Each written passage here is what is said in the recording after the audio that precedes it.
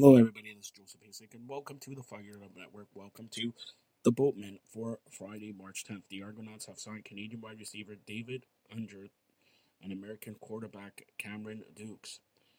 Unger was selected 11th overall in the second round of the 2019 draft by Hamilton, spending the past three seasons with Hamilton. In 38 career games, the 27-year-old notched 33 receptions for 456 yards, two touchdowns, setting a near career high with 225 yards a season ago.